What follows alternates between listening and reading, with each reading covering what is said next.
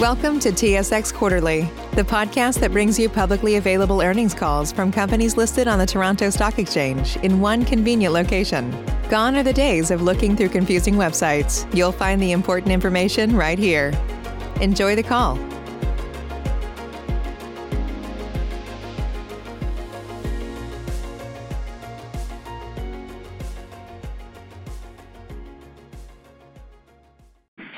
Ladies and gentlemen, thank you for standing by, and welcome to the Superior Plus 2020 First Quarter Results Conference.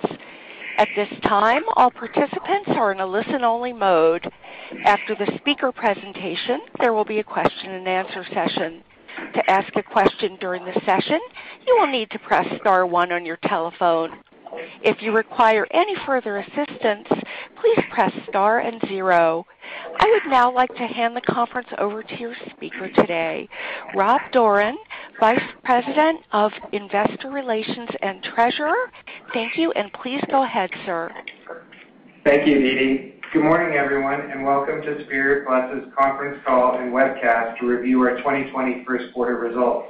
Our speakers on the call today will be Luc Desjardins, President and CEO, and Beth Summers, Executive VP and CFO. Darren Rebar, Senior VP and Chief Legal Officer, will also be available to answer any questions during the question and answer period of today's call. Today's call is being webcast, and we encourage listeners to follow along with the supporting presentation, which is also available on our website. For this morning's call, Luc and Beth will begin with their prepared remarks, and then we will open up for the call for questions. Before I turn the call to Luc, I'd like to remind you that some of the comments made today may be forward-looking in nature and are based on Superior's current expectations, estimates, judgments, projections, and risks. Further, some of the information provided refers to non-GAAP measures. Please refer to Superior's first quarter MD&A posted on SEDAR and Superior's website yesterday for further details on forward-looking information and non-GAAP measures. I would encourage listeners to review the MD&A as it includes more detail on the financial information for the first quarter, as we won't be going over each financial metric on today's call. This will allow us to move more quickly into the question and answer period. I'll now turn the call over to Luc. Thank you, Rob, and good morning, everyone. Thank you for joining the call. I'd like to start the call today by saying we hope everyone and their families are safe, healthy, and finding a way to manage through these unprecedented times. At Superior Plus, we have adapted our business practice with the health and safety of our employees, our customers, local communities, and our first priority. Our propane distribution and specialty chemical business are considered essential and critical services and infrastructure in all of the province, territories, states in which we operate in the U.S. and in Canada and in Chile. I'm so proud of this resilience of our commitment to the more than 4,000 employees of Superior Plus for their effort to continue serving our customers, their local communities throughout this pandemic. Our employees are working hard to ensure our customers, home and business are heated, and you have the propane to keep your business going. Organization and vehicle are running as well, so we're servicing our customer very well. Our specialty chemical business continues to provide the chemical to make essential products, including those products that can be used to combat the impact of COVID-19 for sanitary, of course. This unprecedented health crisis has had a profound impact on our economy as a whole, and federal, state, provincial, local, municipal government have all instituted dramatic measures to help control the spread of COVID-19. Our businesses are resilient to these impacts, but not immune to the significant economic slowdown, I should say. We have done a thorough review in both business of what the potential impact could be, and we expect our commercial and industrial segment, primarily in the Canadian propane distribution business, will likely be the most impacted by the recession slowdown in the economy. And also the low price of oil, which is the oil field. It's been going down for years, so there's not much of our total sales now that are related to the oil field in Canada. Our specialty chemical business also expect lower demand from hydrochloric acid and sodium chloride related to the reduction in oil and gas drilling in Canada and the U.S. In response to the anticipated impact of the COVID-19 and as part of our ongoing cost-saving initiative, we took immediately action to protect our business and financial strength in an effort to position Superior to emerge from this situation even stronger. In 2020, we have reduced our planned capital expenditure by approximately $30 million, and we reduced our expense to adjust to the lower volume, especially in Canada, by the tune of over $30 million, which covers all of our businesses. We're closer to $35 million total cost reduction already done. We kept our adjusted EBITDA guidance range consistent with the range provided in February, and we expect to finish 2020 at the middle to lower end of the range due to the impact of the warm winter in eastern U.S., as well as the anticipated COVID-19 and the low price oil reduced the drilling activity. Just to put everything in perspective, it was 17% warmer than Northeast USA. This is the sixth time in 130 years that it's that warm. Our U.S. president of business was saying to our board this week, he's been in the business for 15 years, and he doesn't remember that warm. This only happened 6 times over 130 years, so I suppose average weather will come back. And Canada was 10% warmer, so it's been a major effect. And I think both of our businesses are resilient. They're not getting affected much by the slowdown of the economy, but the weather affects us for sure. Now, when you think of the EBITDA and our guidance, and you think of where we started in the warm weather, many tens of millions of less EBITDA, and we've done some adjustment to finish the year on guidance. Our management team in every business has done a super job in adapting and adjusting to the warmer weather, as well as the slowdown in the economy, to enable Superior to maintain adjusted EBITDA guidance for 2020 and at the low end. Very proud of the employee's ability to respond quickly to unprecedented situation. We even look at 2021 and have costs are getting adjusted even further to make sure that we have a good, sustainable, profitable business. I'd like to begin with a couple of highlights in the first quarter. First quarter, U.S. propane team realized $3.9 million additional synergy related to NGL propane acquisition and tuck-in acquisition. We have now realized over $20 million U.S. of synergy and expect to finish at $24 million U.S. run rate synergy related to NGL propane acquisition. To put everything in perspective, NGL was a $90 million EBITDA business. With our business model, without more sales or more weather helping, we can improve the base case by $24 million. And I've said it many times, we can do that with our business model, done it across Canada, done it in the States, and every acquisition we're looking at and have done, which is plenty, we improve the business 25%. We still expect to exit 2020 with $24 million U.S. and run rate synergy related to NGL. On January 9, 2020, we acquired an independent propane distributor in Southern California for a total of $22.7 million U.S. This was our second retail propane acquisition in California. We see good opportunity to grow in that market.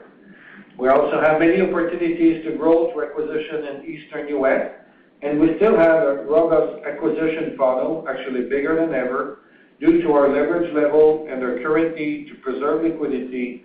We will likely, unfortunately, do less tuck-in this year than we could do by a long shot.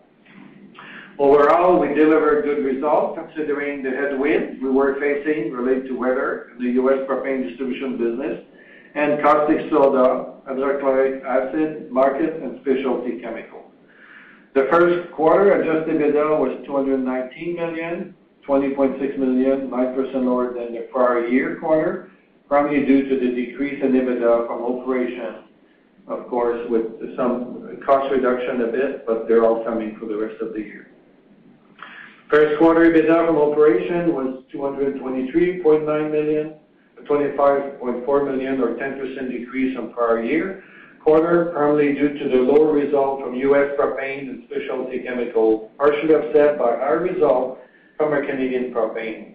In the first quarter, the Canadian propane distribution results were higher, primarily due to improved wholesale propane market fundamentals and our ability to capitalize on those benefits, including effective price management and then a good environment for price of propane. Offset in part by lower sales volume due to reduction in the economy. Canadian propane distribution EBITDA from operation for 2020 is anticipated to be lower than 2019, primarily due to an expected decrease in sales volume, average unit margin partially offset by a decrease in operating expense. The margins are holding quite well, even better, and the operating costs are going to go down. Sales volume are expected to decrease due to impact from COVID. We call it the economy slowdown and reduced activity in the oil and gas and other segments Western Canada related to the low price of oil. U.S. propane results were lower due to a decrease in volume related to the significantly warmer weather experienced in the first quarter, partially offset by an increase in average margin contribution from tuck-in acquisition and realized synergy of NGL propane acquisition and the tuck-in acquisition completed in the last 12 months.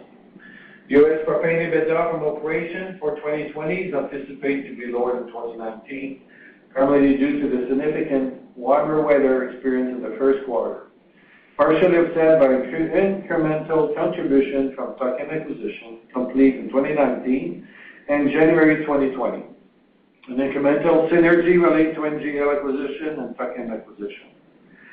Specialty chemical EBITDA from operation the first quarter was lower than last year, but much better than we planned, primarily due to the decrease in chlor-alkali results. Specialty chemical EBITDA from operation for 2020 is anticipated to be lower than 2019 due to an expected decrease in chlor-alkali gross profit, partially offset by a modest increase in sodium chloride gross profit and an increase in pricing of caustic, with also a modest decrease in operating expense.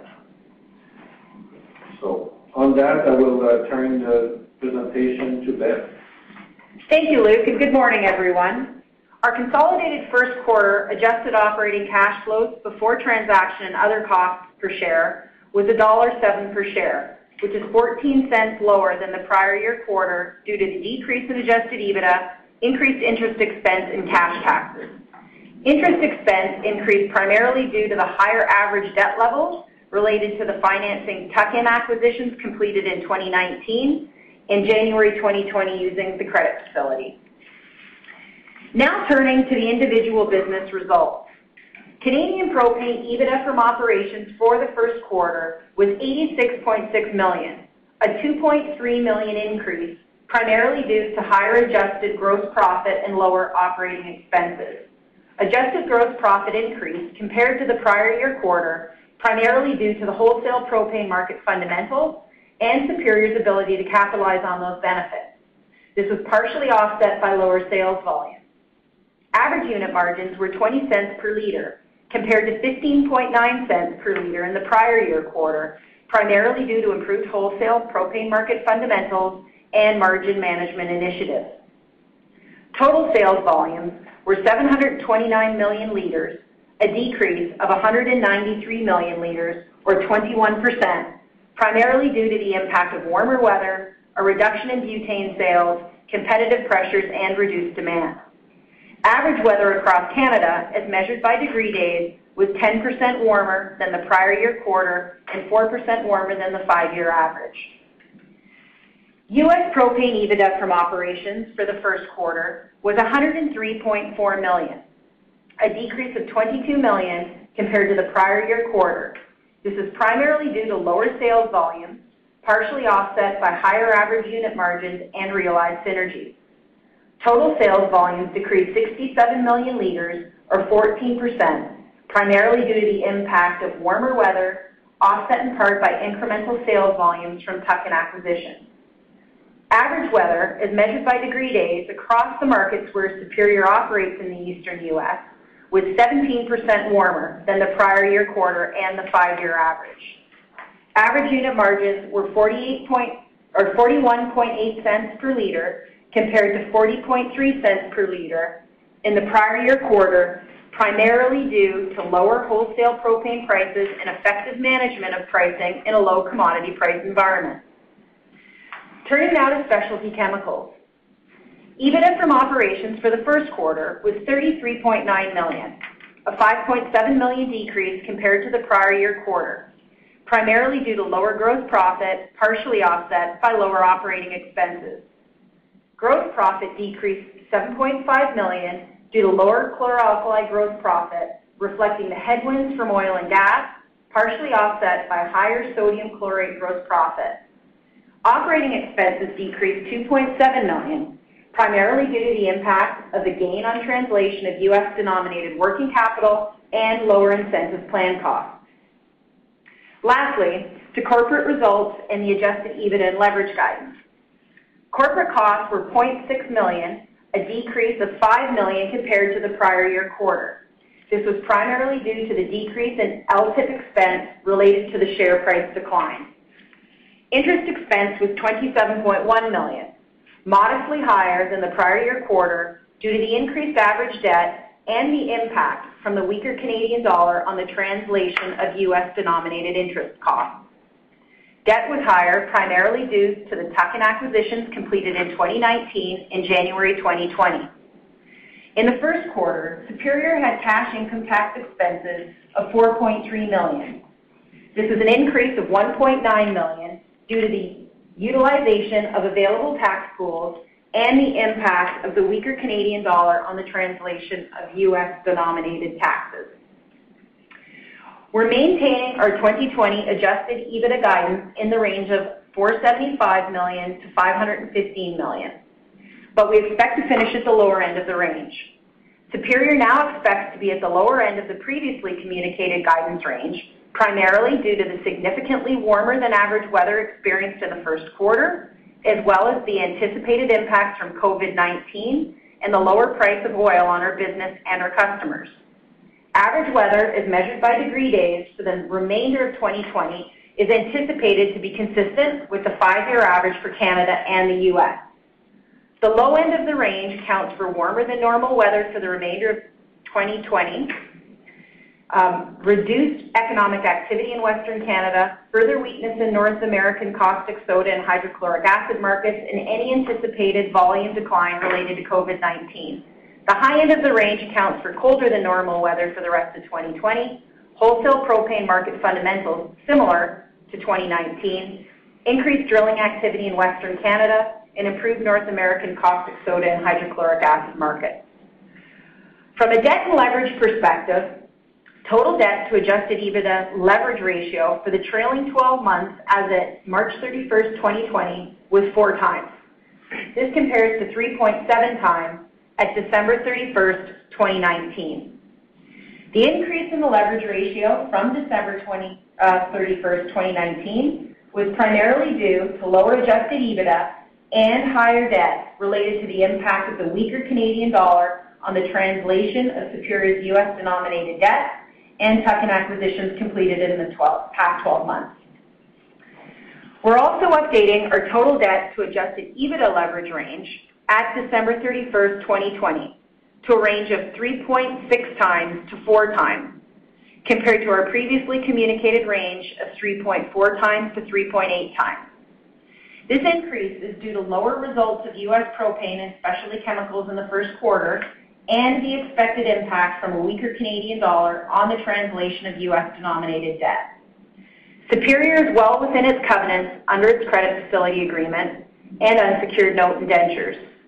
Superior's senior debt to credit facility EBITDA ratio was 4 times as at March 31st, 2020 and cannot exceed 5 times. Superior also had available liquidity of $232 million under the credit facility as of March 31st, 2020. Further, we do not have any significant debt maturities until 2024, so we're well positioned from a financing and liquidity perspective. With that, I'd like to turn the call over for Q&A. As a reminder, to ask a question, you will need to press star 1 on your telephone. To withdraw your question, press the pound key. Please stand by while we compile the Q&A roster.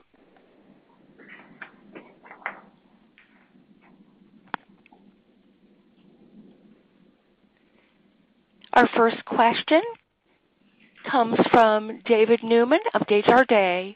Please proceed. Good morning, folks. Hey, David.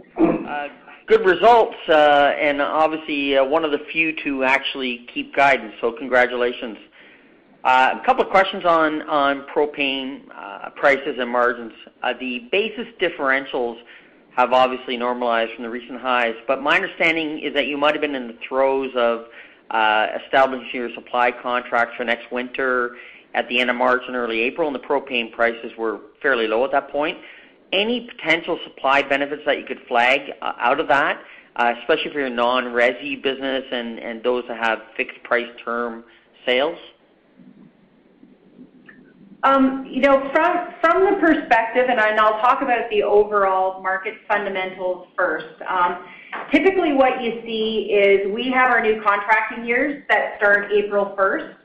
And so what you will typically see is you get a better sense of what's going to happen with differentials and those market differentials going forward once you move into the new contracting year. So the differentials were strong in Q1. They continued through. As we're looking at it going forward, April looks positive, but our initial view is that we would be back to sort of 5-year average type differential numbers. Now, to your question on, from a lower propane price perspective, how that can impact us going forward, as we've discussed previously, for residential customers in particular, there is some ability to capture some incremental margin as the propane prices are lower.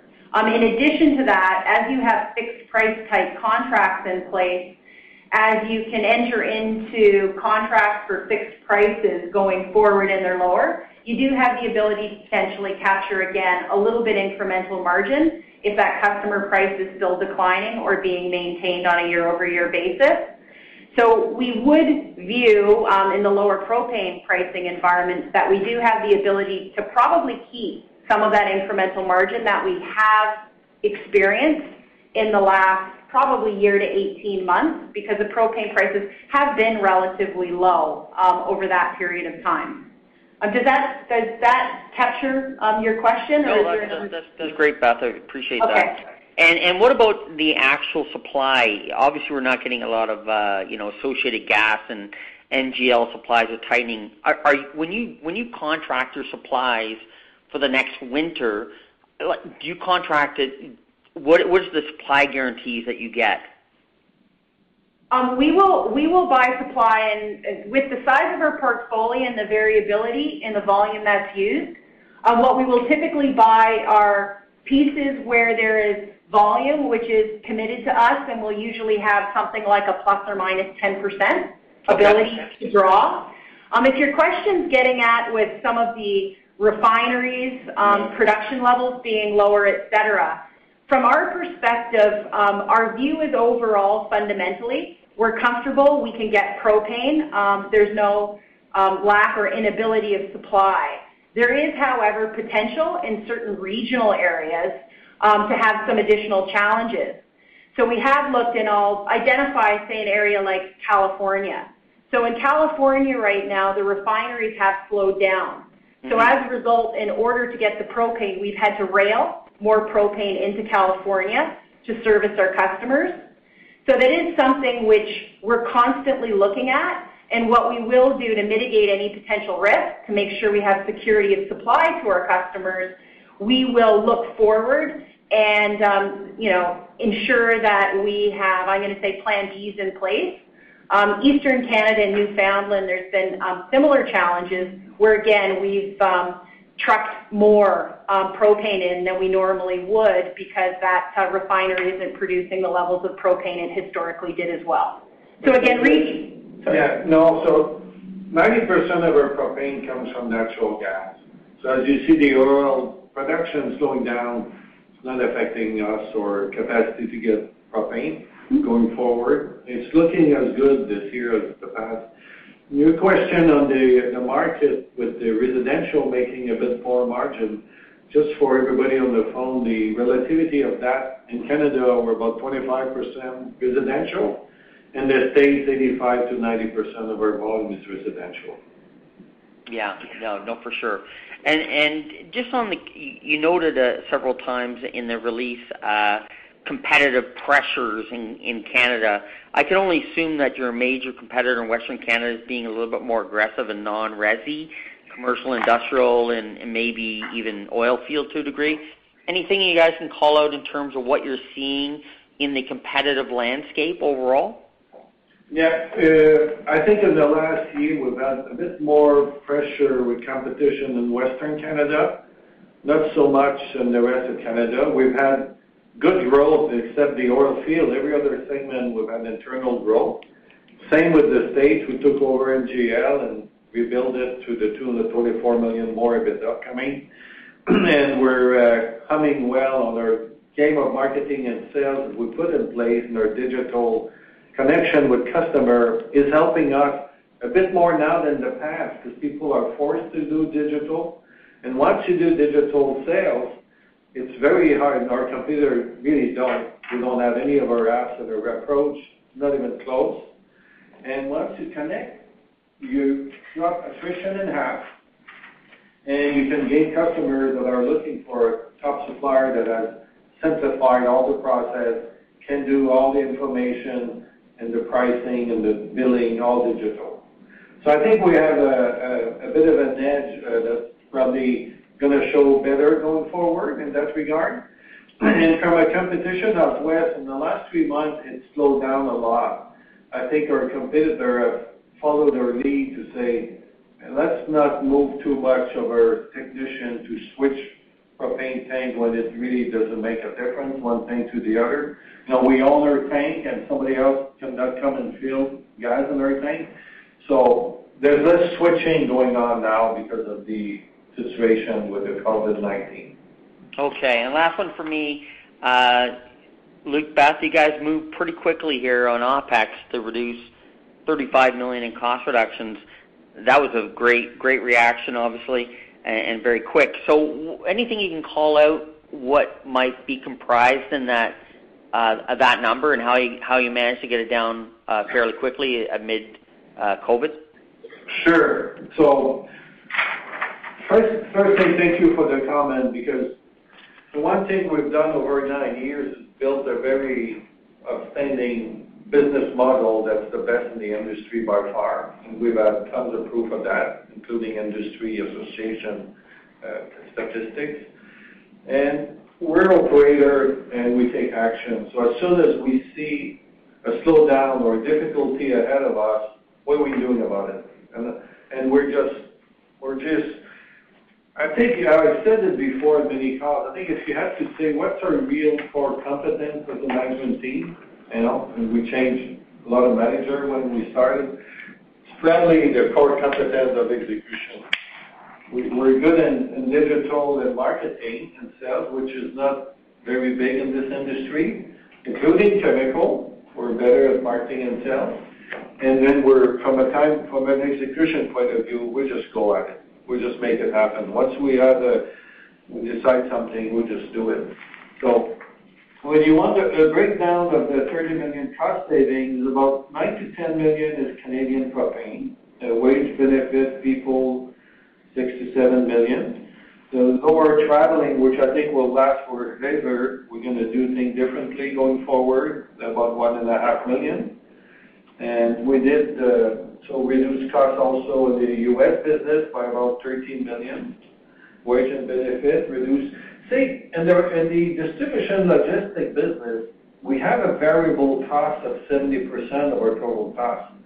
So the market goes up, we can scale up. The market goes down, we can scale down.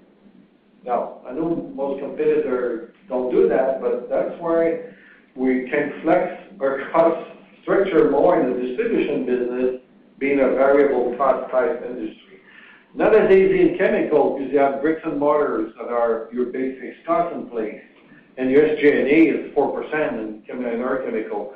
we've seen competitor having double our costs of SG&A. So we have less opportunity, but in chemical, Erco, they're doing better than planned by a good number, not as good as last year. They reduced costs by $8 million. So you have the three divisions. There's no secret color that doesn't get adjust and affect and move to adapt to the new world. And what we did is we look at 18 months down the road. And if we were going to see it only a 3% decline in the States from an industry, from the statistics, from the history, I've talked to 5 competitors, we put 5. So for the next 18 months, we're going to have 5% less sales. Let's adapt to that. In Canada, we were thinking 7-8 less sales over the next 18 months. Mm-hmm. We put 10 in the forecast. We're going down 10.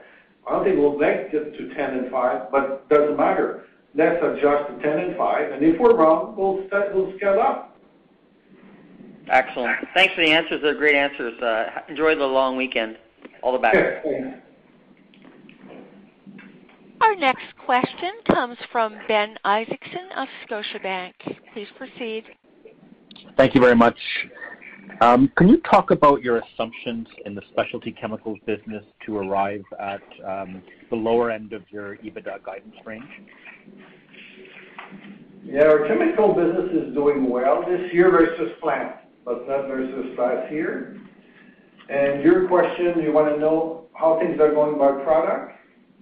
So, and the chlorate is doing well, and we've had a hiccup with one customer, a big break in the plant with 6,000-7,000 tons less volume, and management just went at it right away, and we're going to do that loss of sales, we're going to do it on the export, because we have we are the player in America, the largest in chlorate, and it's 57% of our EBITDA. It's really running well, and when we can flex with export, so we had capacity we thought we're going to have that we didn't expect from the forecast, and that 5,000 plus ton we've exported now, and pretty much the same margin. When you look at chlorine, I think what saves us a bit on chlorine is the caustic price are going up, and we predicted less caustic price increase. It's happening now. Every time there's a slowdown, there's less supply of caustic from the Gulf Coast for PVC. It takes a real producer like us to have more demand, and increased prices are happening as we speak. I think we're going to have a good year of caustic. And then on chlorine, the chloride, 5% of our volume, not so good. Oil field, Canada, U.S., not so good. And then on the chlorine side, we bought additional rail wagon years ago that gives us a good volume that we can ship, when I think some of our industry competitors might not have enough transportation capacity. Because when you make one product, you end up with the other. So you have to be able to ship chlorine to make caustic. We were limited to a degree, but we have more transportation that we bought years ago that gives us a chance to play on that upswing of the caustic world. Yeah, no, and the one thing that I might add to your question, I think your question was asking what was happening in chemicals to push us towards guiding to the lower end. Fundamentally, where we're still facing headwinds in our overall chemicals area, and as Luc said, not in chlorate, but from a chlor-alkali perspective, well, we don't provide specific guidance by division. Directionally, chemicals has actually been producing better, and we would still anticipate it to be doing better than our original assumptions. That being said, on a year-over-year basis, it would still be challenged based on those headwinds on chlor-alkali. And right. one other item that I will flag is when you're looking at it, foreign exchange is also one of the items that is resulting it to look more positive than it might otherwise.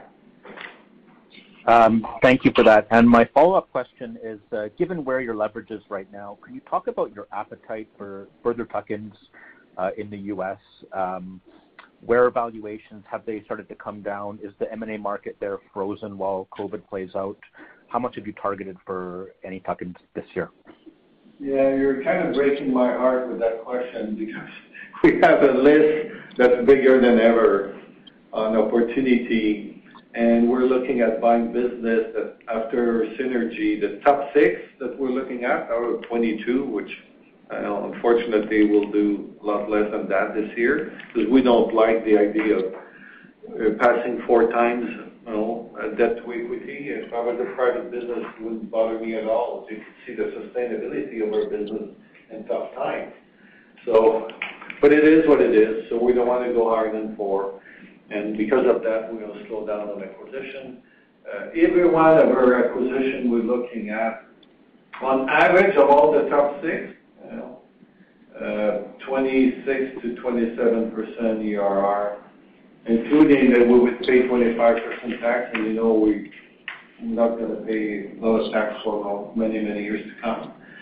So we really can buy at the right price, and we can integrate them, or we have the platform, the system, the people in place to just fast within a year to get them to our business model. And unfortunately, we're going to slow down. Thank you.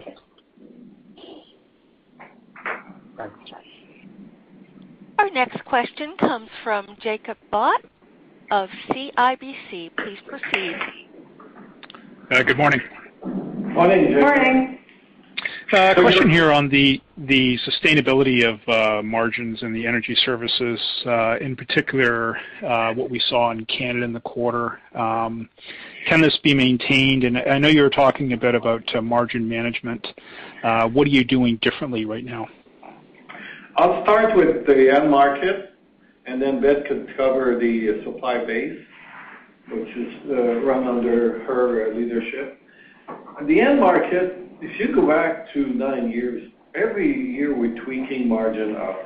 It's like, this is almost a utility business. You own the tank, and if you don't play around and increase price 25%, the customer is not going anywhere. We're really, really have top service. We do survey with our customer and our employees, and we're the top quartile of every support report we get from the customer. And we're getting an email now from employee and customer that we even went up during this crisis. Both survey we did recently is giving us bigger score because we're communicating and win the game. And so we're in a good position from those margin. And when you add the service and the connection and the digital that I've alluded to earlier, what happened is now you're adding glue to the customer. So I won't name big customer name, but we're doing it to every customer. Like if you add a penny here, a penny there, nobody gets hurt. And very hard once you're into a business model like us that has all of those services surrounding the end market. I always say we don't sell a commodity here. From when I started, we're not here to sell commodity. Forget propane is a commodity. It's not. It's all our service, the connection with customers, our quick response. Nobody runs out of gas, and it gives us an edge. So once you do the connection digital, you cut attrition because some people leave and move and all that. You cut attrition in half. So that's why we get 2-3% more growth in an industry than the competitor because at better margin. So philosophically, sometimes hard for people to relate to, you increase price, you're going to lose volume. No. If you do it intelligently and you tweak it properly and you have to put a lot of view around the customer first, it's okay, it sticks. Yeah, and I think, Jacob, what I'll add, if part of your specific question was looking at the margin for Q1, which was 20 cents, typically, we will guide to that 14 to 17 cents in our overall average margin.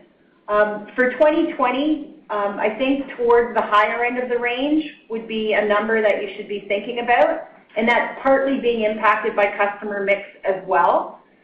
So, and then that's just because a lot of the potential decreases in the volume are happening in wholesale type customers.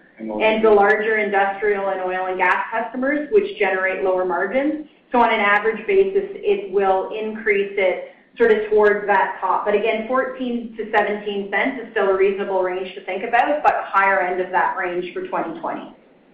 Okay. And then if we think about volumes on the industrial, commercial, and oil field side, can you just talk about what the shape of that has looked like? Like, was there a dramatic fall off in April and things are starting to improve in May, or are they still dropping off, or how are you thinking about that right now? Yeah, when we put the forecast together, you go back a month of work and people looking at every segment, every division, every region. We feel a little bit more positive today. April and May is really looking good. Cost structure has come down and volume is good. So you will have, and that's where the 10% Canada and 5% U.S. When it comes to industrial, there's less volume, less business. Of course, they do buy less propane. Some segment, the house and commercial, a lot of commercial buildings, you have to eat them anyway. Not much change, good or bad time, economy slow down or not. But you do have some segment and some type of customer where you lose volume when the economy slows down. Our calculations show we probably 6-7% in Canada reduction. We went to 10 and adjusting our business costs accordingly. And U.S. residential 2-3%. And we even had on our board, as you know, the ex-CEO of AmeriGas. And he said, look, 2% is probably good. You know, we've been residential and slowed down the economy. So we put 5. Let's not do this 3 times this year. We're going to do a big shot. Let's take care of it and let's move on. Yeah, and Jacob, to give you just a little bit of a sense as well, we would be expecting some of the pressure. And again, as Luc said, it's the commercial oil field forklift type volumes, which we would have seen some of the reductions. The way we're looking at it currently is if you think of Q2, sort of from where we originally thought we were going to be, there'll be an impact of maybe 15 to 20% in some of those areas. Q3 less, more like a 10%, and then as we get to Q4, less of an impact to 5%. And again, that's partly because you get your heating again base as well. But just to give you a little bit of a sense of how we're looking at that shaping. Yeah, forklift, auto industry, which is a segment, taxi, reduced propane to a degree. All of those have been affected big time, and that's where our new forecast is lower. Okay, thank you. And then my last question here is just on maintenance on the specialty chemical side. I think we've been hearing from some of your peers that there may be some potential issues as far as getting the workers lined up here for maintenance turnarounds. Are there any major turnarounds being planned for this year, and is that the same experience you're having? Well, I'll tell you, and I've said it before, I've done lots of 8 different big industry, Canada, U.S., and lots of change management, with energy and to rebuild the business and position it well for growth after you fix it. I've never met a management team that professional as Erco. They are so on tune with everything ahead of the game. They don't miss the beat, man. So they were already prepared for everyone in the plant, a good protocol. They're top of the industry in health and safety. We copy them for the rest of the business to improve the energy business, health and safety. And it's part of our culture now. But they really they're engineers that they know how to run stuff better than I've seen and better than the competitor I know. So they're already prepared all the work, organized the protocol so people are not close to each other. Our president was explaining to the board this week in Saskatoon, we closed for cost reduction and efficiency, we closed the Saskatoon chlorate plant. And we are, as you know, expanding on Buckingham low-cost plant and then Valdosta low-cost plant in the southeast. so to shift production to lower cost plant and closer to the end market. And this Saskatchewan, we have the chlor-alkali next door within the same building but far apart. So we've used the two control center to make people work in different places, and they're all totally on top of that. We're expecting no hiccups at all in any plant. It's reviewed regularly by the senior team, so nothing happening here that's a problem. Okay. Thank you. Our next question comes from Steve Hansen of Raymond James. Your line is open. Yeah, good morning, guys.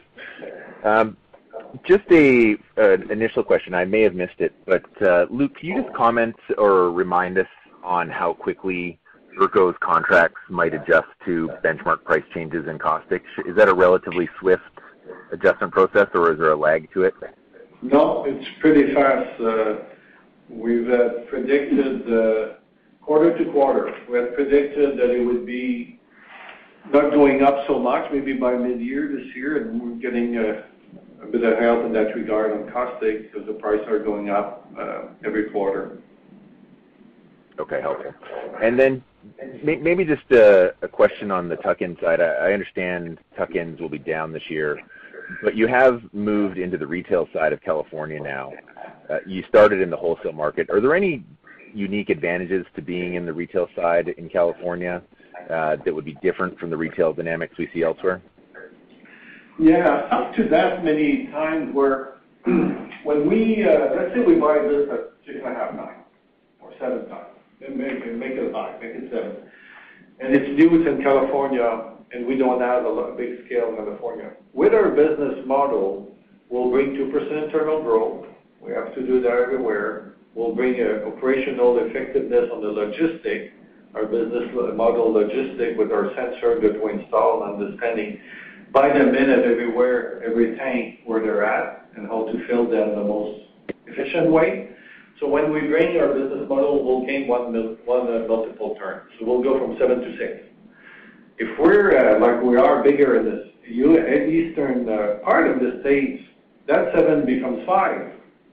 Because normally we put our business model and are way more efficient, we go from 7 to 6.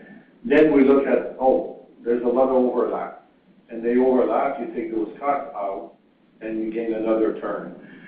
And I'll go to an extreme, the Can West, Steve, that you know very well out west. It was a $40 million business, and there was a lot of overlap with us. With our main competitor, Western Canada. So 40 million became 60. So it's 50% improvement, not 25. Why? Because there was so much overlap. We don't need 2 storage and 2 locations and the same, 20 miles circle. So you're more than you buy in an area that you already have a position, you gain more through the synergies. California will give us less synergy. The first 4, 5, 6, 8 acquisition on this is a big one. And then after that, just it'll click like. And the reason we are in California, want to get big. We have a hiccup now on cash and all that stuff. We're going to double up and triple up one day in the U.S.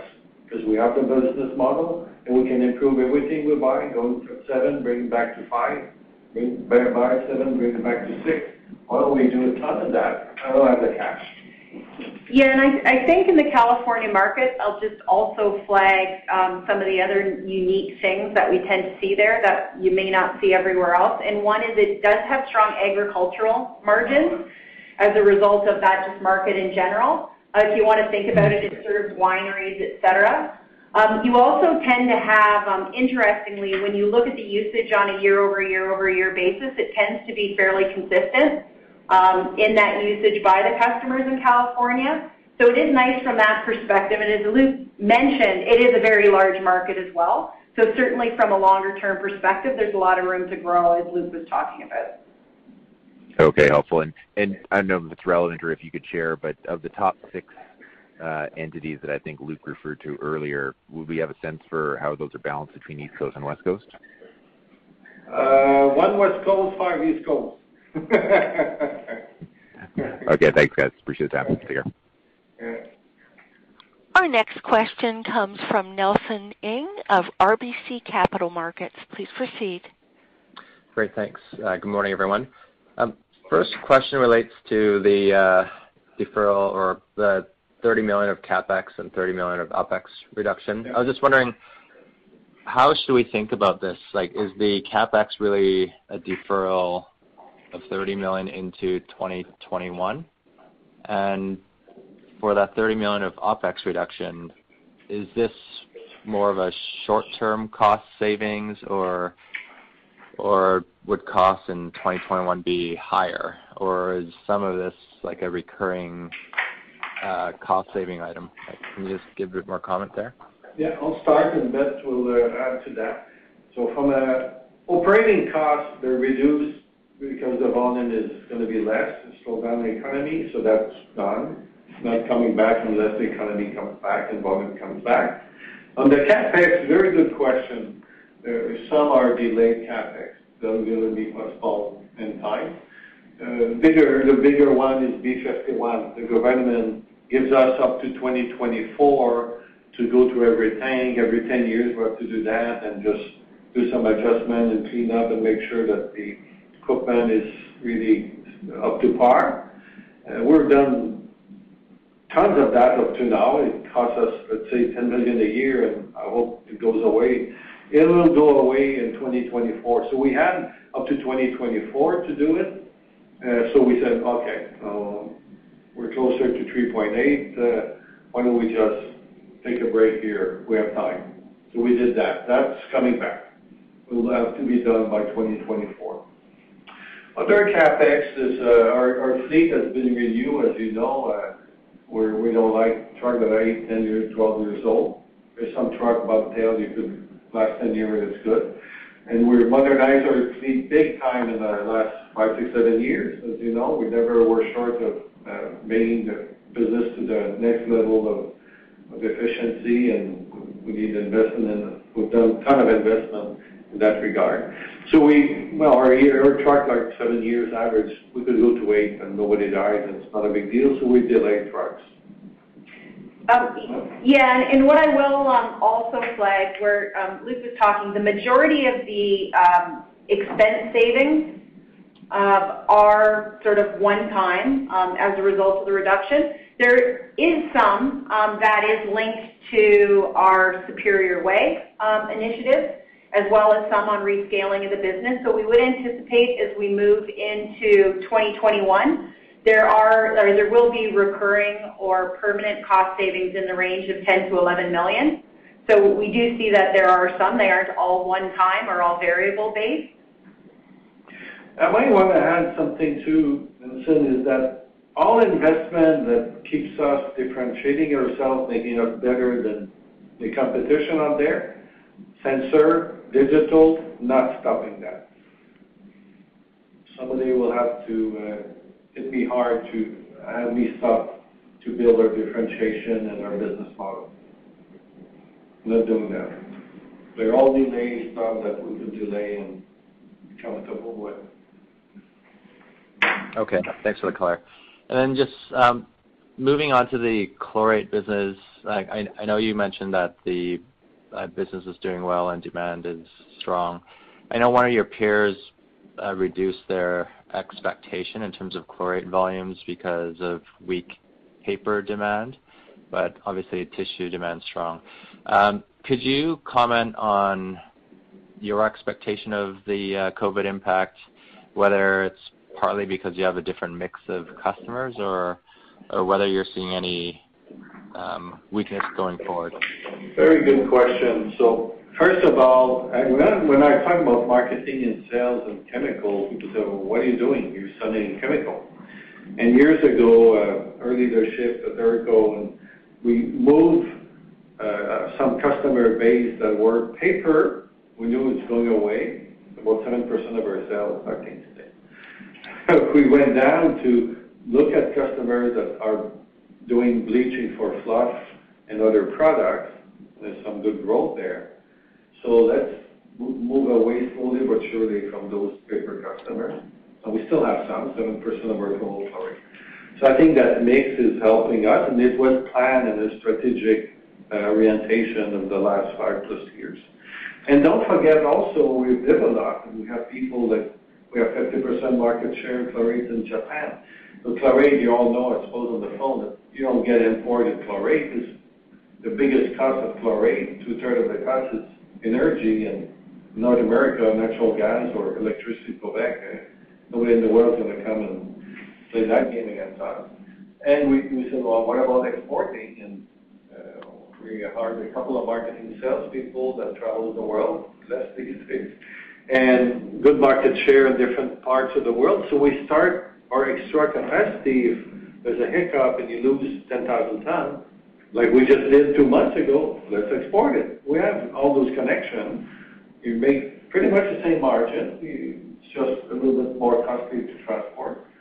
And we have that flexibility, and then we adjust. Okay, that's great color. I'll get back in the queue. Thank you. Okay. Our next question comes from Patrick Kenny of National Bank Finance. Yeah, good morning, everybody. Hope everyone's keeping well. Just with regards to the lower electricity mill rates that you experienced in the quarter, now that the natural gas forward curve has moved up, 25% or so over the past couple months, would you expect to see upward pressure on your electricity rates for some of your plants into the back half of the year and into 2021? I guess, is this factored into your revised guidance, at least for 2020? Yeah, it's in our guidance. We saved $1 million plus on cost. Don't forget electricity in Quebec, very low, and we have a new arrangement with Quebec, our biggest plant of chlorate at Buckingham, and we have a good arrangement that we're not getting cost increase in electricity. Natural gas in the southeast, very good, and we don't see a problem there. Vancouver, it's another area where you say, well, what does management do when you're in that kind of business? Vancouver, the price spiked for a couple of weeks or a month. I'm trying to remember the time period. So what our management did say, we have capacity, we have some stock in other plants. Price of electricity went up. We're not producing for a week. I think it was 10 days. And then the price, and we adjust with other chemical chlorate that we have. That's also a chlorate plant. That's a chlorate plant that exports to Japan. And so we're kind of a flex again with what happened to the business. This is getting too high on cost in Vancouver. We'll time out. Let's slow down. And let's produce some other plant and ship the product. Now they're back with low price, and we're back producing full time. Saskatoon, we closed last year. Why? The price of Saskatoon electricity goes up every year more than inflation, like double inflation.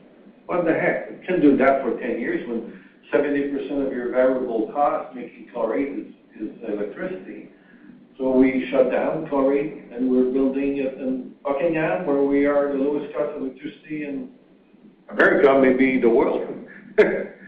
So in good shape, and that's what management does for a living. Yeah, and just for clarity, in your question on what we would be anticipating for the remainder of the year, we don't anticipate that same level of mill rates for the remainder of the year. Our forecast would be looking to sort of, increasing to where we thought we were initially going to be. So fundamentally, it's not built in for the remainder of the year. Okay, perfect. And then on the positive side, I guess, one of the silver linings here of this crisis is that it's, forcing everyone to become more tech savvy.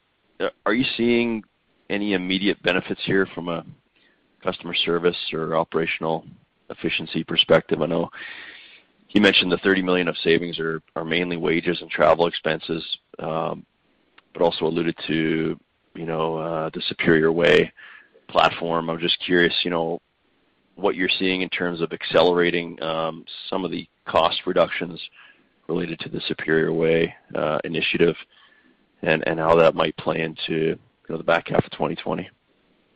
Very good point, Pat, because with what's coming, that's why I think the successful company do. What's coming will give us a chance, I hate to say that way with everybody getting hurt so much everywhere in the world, to do something better.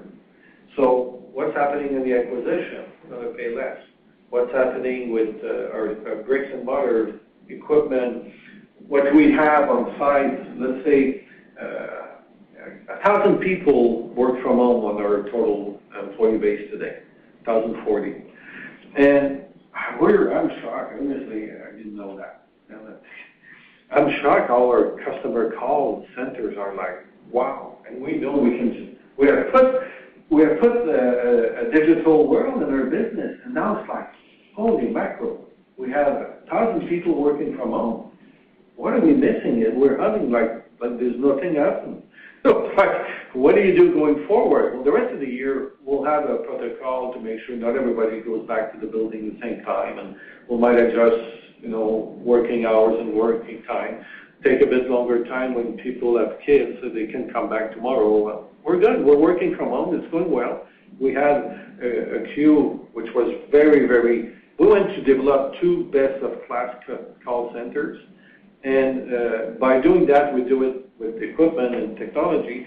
So now they're working it from home. They're measuring their efficiency, the number of calls, how we're servicing customer. Our customer sat went up. Our customer service number and promotion score went up. What the hell is going on here? So we're learning we don't need everything we have. And we just started that discussion, me with the president a week ago, so it's pretty new. Saying, okay, let's start to think now. We're not going to do everything the same way in a year because we have a chance to think it differently now. Who would have told me that our customer call center could go home and we have the same service and it goes up? I would never call that shot, I can tell you. So yes, there's coming stuff from transportation costs. Airco reduced their costs by over $1 million of just people flying everywhere. And their president was saying, I don't think we need to go back to that. Maybe it's half of flying and meeting face-to-face. There'll be a ton of opportunity in acquisition and how we do our thing and the management and the number of buildings we have. All of that will be reconsidered totally.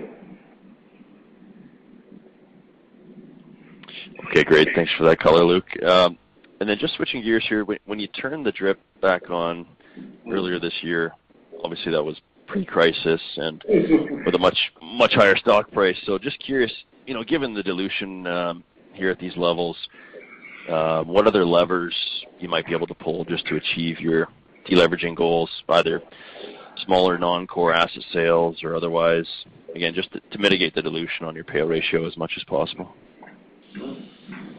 I think from our perspective, we are looking at other areas. We do view that the DRIP provides cash retention in the challenging environment.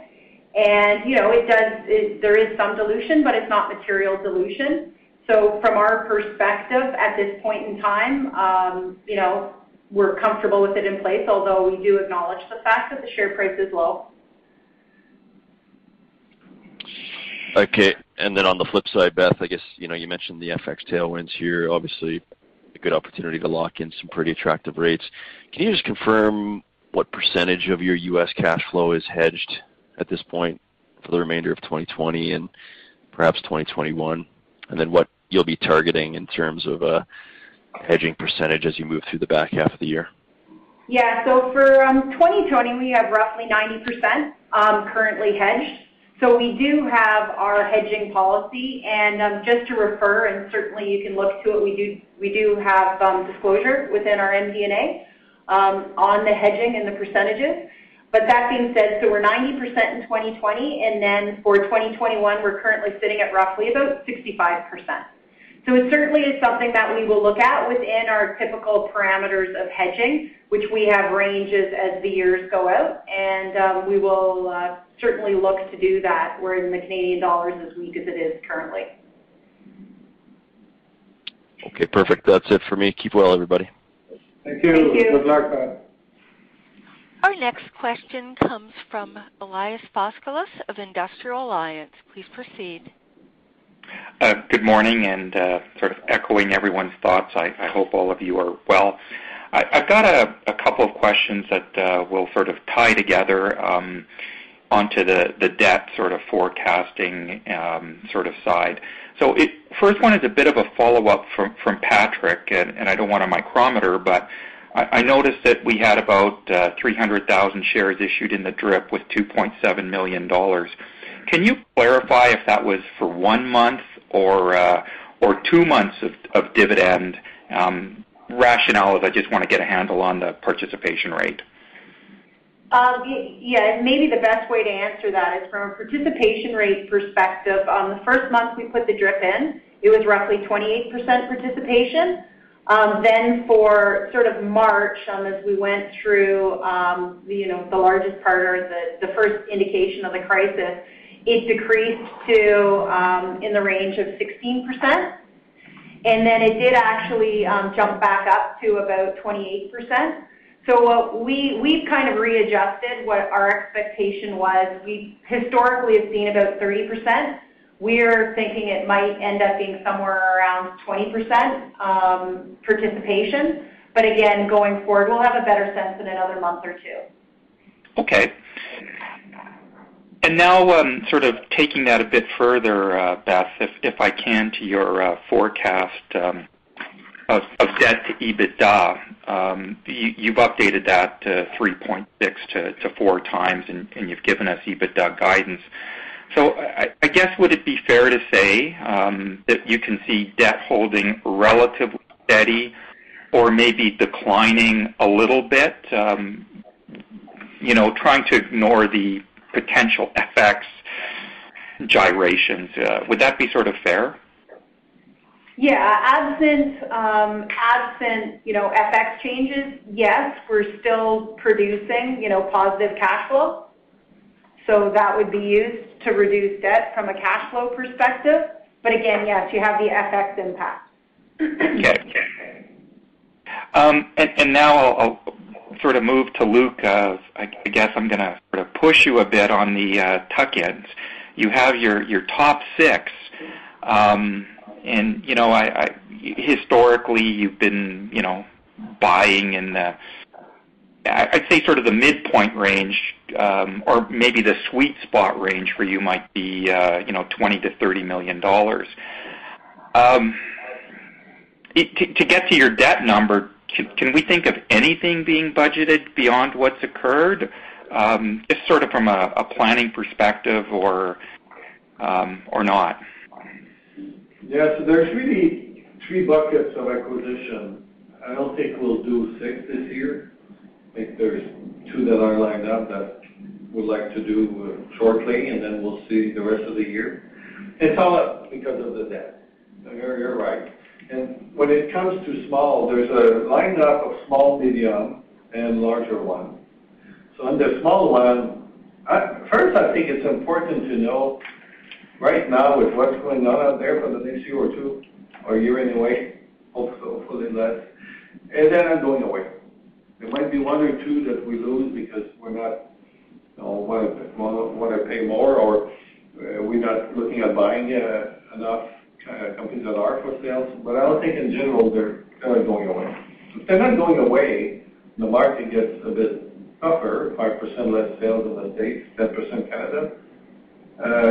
We're going to be able to do deals, and I believe the deals are going to be a bit cheaper. So I'm not pleased to do, let's say, 4 or 5 acquisitions this year versus 10 that we can do, and we can integrate and do their job. But it's not so bad because there'll be more pain for people who want to sell to say, how many buyers out there? Not that many. How many are like us that knows everybody in the industry, have contact and relationship? No one. So we're at the table of everyone, and I can tell you since we started doing acquisition, the one we lose, we're the one walking away. Because they sold at 8 times or 8.5, and didn't want to pay 8.5. So we're doing small. There's a medium one, and 2 of the medium one called me once a month this year because they should have sold us last year. But now, I can't go out to do equity on these prices. It's just crazy. So we're continuing the contact and the relationship, so as soon as we can fly Luke to that meet, we'll continue that work and we'll push it a bit. It's not going away, and we'll get to a position, I hope that, in time that we can start wrapping up properly. Okay. And the large one, we will need a major investor to come in because we don't want to be 4 times plus that in the public company. Beth, anything you would add to that? No, the only thing that I'll clarify is typically when we're looking at the range, we don't build in any future acquisitions. That being said, for the smaller type acquisitions, we will pro forma the EBITDA, so smaller transactions don't have a material impact on the leverage. Just to clarify. Okay. And this kind of ties into sort of acquisitions, but and maybe COVID-19. Have you seen any impact to your cash flow or AR related to customers? And I know you're not formally a utility, but is there any relief if that's the case? And does that again play into the acquisitions for the smaller competitors? We certainly have seen, certainly with some of the smaller oil and gas customers, sort of concerns around credit on some of the customers. That being said, we don't have, I don't have any examples of non-payment, et cetera, at this point in time. What we have done is been very clear and allocated and been very targeted with our credit and collections people to have them focused on those areas. And we are looking at various customers where we believe we need incremental collateral to reach out and address that. I mean, the one thing to remember from a corporate perspective, and I'm talking about energy distribution right now, we have a very diversified portfolio. We don't have any concentration or extremely large customers. So from that perspective, it's something we're looking at. It's something that we think we may have to consider going forward, but currently right now we're just focusing on some individual potential areas. Great. That's it for me. I'll stop at this point, and I appreciate the caller. Thank you. Our next question comes from Joel Jackson of BMO Capital Markets. Morning, Joel. Hi, this is Bria Murphy on for Joel. Morning. Thanks for taking my question. Most of my questions have been answered. I just have one follow-up for Beth. You gave some guidance on typical Canadian propane margin ranges and what you expect for the year. Can you do the same for U.S. propane? Yeah, so from a U.S. perspective, the way to think about it is between 30 to 32 cents U.S. So again, that'll get impacted by wherever the Canadian dollar is. But if the Canadian dollar was at basically 1.4 or 1.4, then it'd be somewhere between 42 to 45 cents is the way to think about it. And then for this year, do you expect it to be just in the midpoint of that range or the higher end? I think from our perspective, again, depending on where the Canadian dollar is, probably more so shifting towards the higher end based on where the propane prices are. Okay, great. That's it for me. Thank you. I would now like to turn the conference back to Luc Desjardins, President and CEO. Thank you. So thank you for your questions. It was really good to drill down and challenge us on many areas, which we appreciate because sometimes we learn also how to respond properly to all our investors and analysts. Thank you for listening. Supporting us through this difficult time is a great thing. We have a good dividend. We have a stock that's extremely low. And to start the quarter one, I think it's very clear, big picture, really warmer than 130 years, 6 times in the history. So think of that as to what happens next year. Well, usually average weather comes back, we'll get the amount at that time, and we restructure with lower costs. I think we have a good upside down the road with that alone, with continuing, of course, to do everything we can in the business. And a little bit of wind behind us, not that April, May, June are our biggest quarter. It's not. It's a slower quarter, but it's really humming well. As you all people know, finally we got a little bit of cold weather in April and May that was not expected, so things are moving a little bit better than we anticipated when we put this forecast together. So in a nutshell, thank you, all the best, and we'll talk to you in 3 months, or all of you call Rob whenever you have something you want to know more. Thanks a lot. Thanks. Thank you. Ladies and gentlemen, this concludes today's conference call. Thank you for participating, and you may now all disconnect.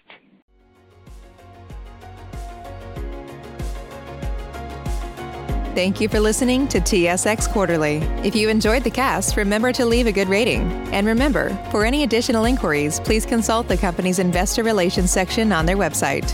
See you next time.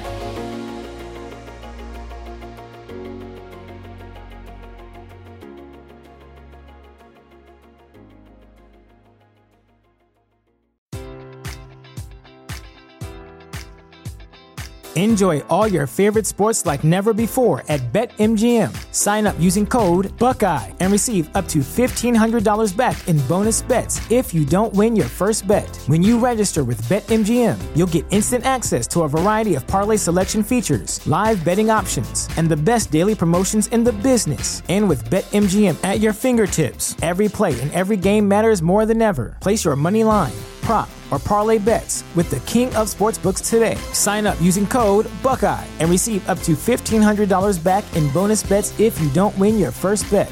BetMGM and GameSense remind you to play responsibly. 21 plus and present in Ohio, subject to eligibility requirements. Rewards are non-withdrawable bonus bets that expire in 7 days. Gambling problem? Call 1-800-GAMBLER in partnership with MGM Northfield Park.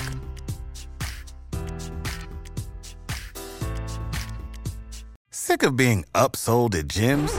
My guy, you're currently a base member? For $90 more, I can upgrade you to our Shred membership. For $130 more, you'll be a Swole member. And for just $300 more, you'll reach Sweat Platinum. At Planet Fitness, you'll get energy without the upsell. Never pushy, always free fitness training and equipment for every workout. It's fitness that fits your budget. Join Planet Fitness for just $1 down and $10 a month. Cancel anytime. Deal ends Friday, May 10th. See Home Club for details.